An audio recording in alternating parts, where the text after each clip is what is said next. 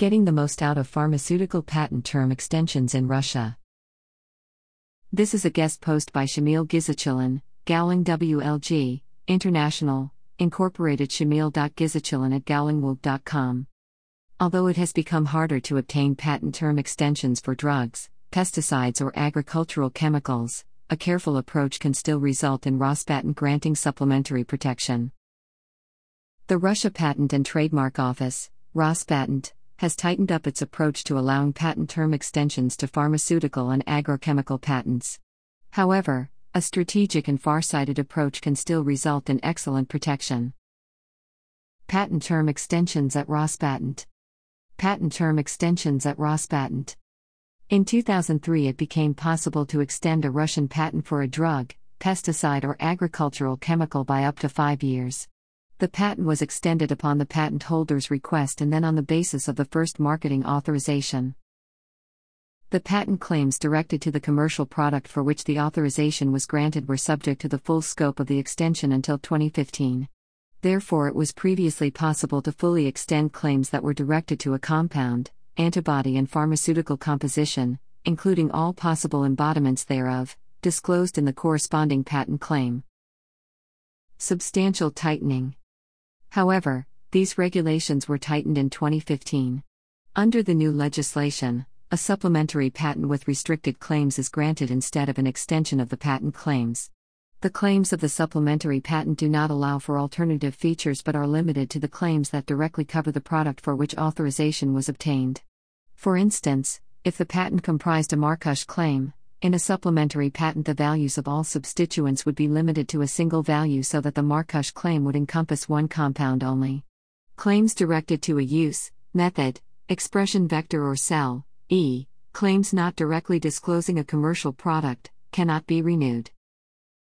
Initially, as the new law came into effect, Rospatent favored patentees.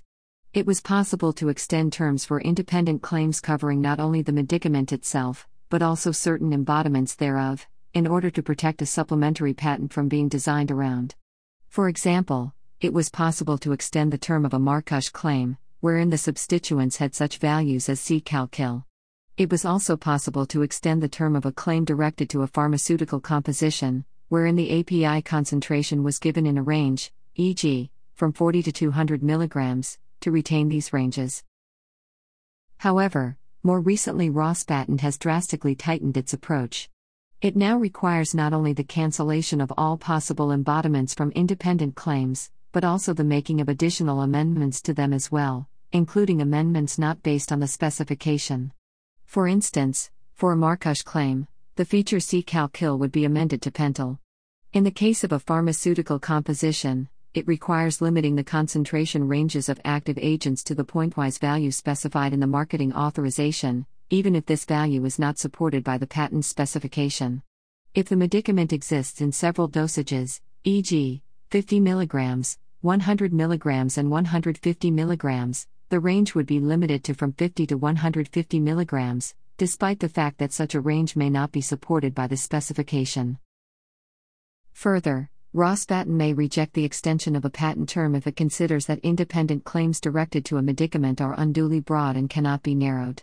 For instance, if an independent claim is directed to a component of a composition and this component is described as an antigen and the specification does not disclose a specific antigen in the medicament, e.g., a vaccine, then the term of the patent protecting this vaccine will not be extended.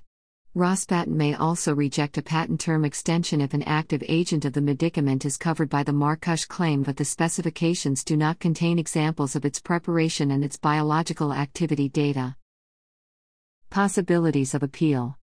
In the event that Rospatent rejects a patent term extension, this decision can be appealed to the IP court within 3 months. The court can then either reject the extension or compel Rospatent to grant it. For example, in a case where an independent claim was directed to a composition comprising a component claimed as an antigen and the specification of the patent did not disclose a specific antigen, the court upheld Rospatent's decision and rejected the extension of the patent term.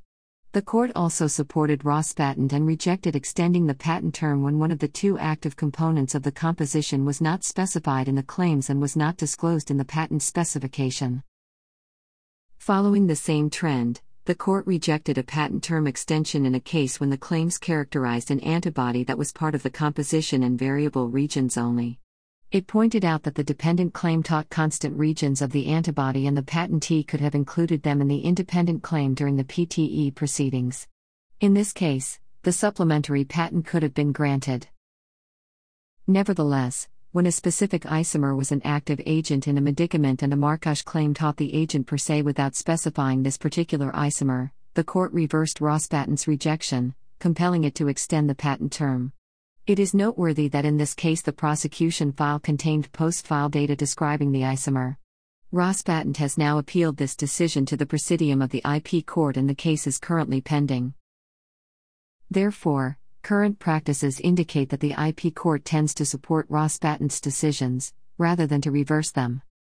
Some thoughts about claim drafting. When an application is being drafted, often it is still not known which substance will become a commercial product. In addition, it is of course impossible to foresee all the circumstances that may arise during a patent's lifetime. Since there are no restrictions on the number of divisional applications in Russia, it is thus useful to always keep a divisional application pending for important cases in order to pursue claims with a narrower scope that might better position the case for a patent term extension and mean that later approved indications can be extended. It is also useful from an enforcement standpoint, because it is much easier to improve claims before a patent is granted. And finally, a tip that may seem obvious: in order to increase the possibility of getting a supplementary patent granted, it is crucial to have the maximum possible embodiments in dependent claims, e.g., constant regions for antibodies, particular moieties, isomers, salts, hydrates and solvates for Marcus claims, particular dosages and excipients for compositions, so as to restrict independent claims covering the product on their basis during patent term extension proceedings. This article was originally published on IAM. For further information, contact Shamil Gizachilan, Gowling WLG, International, Incorporated. Email, shamil.gizachilan@gowlingwood.com. Telephone, +7 495 787 2070.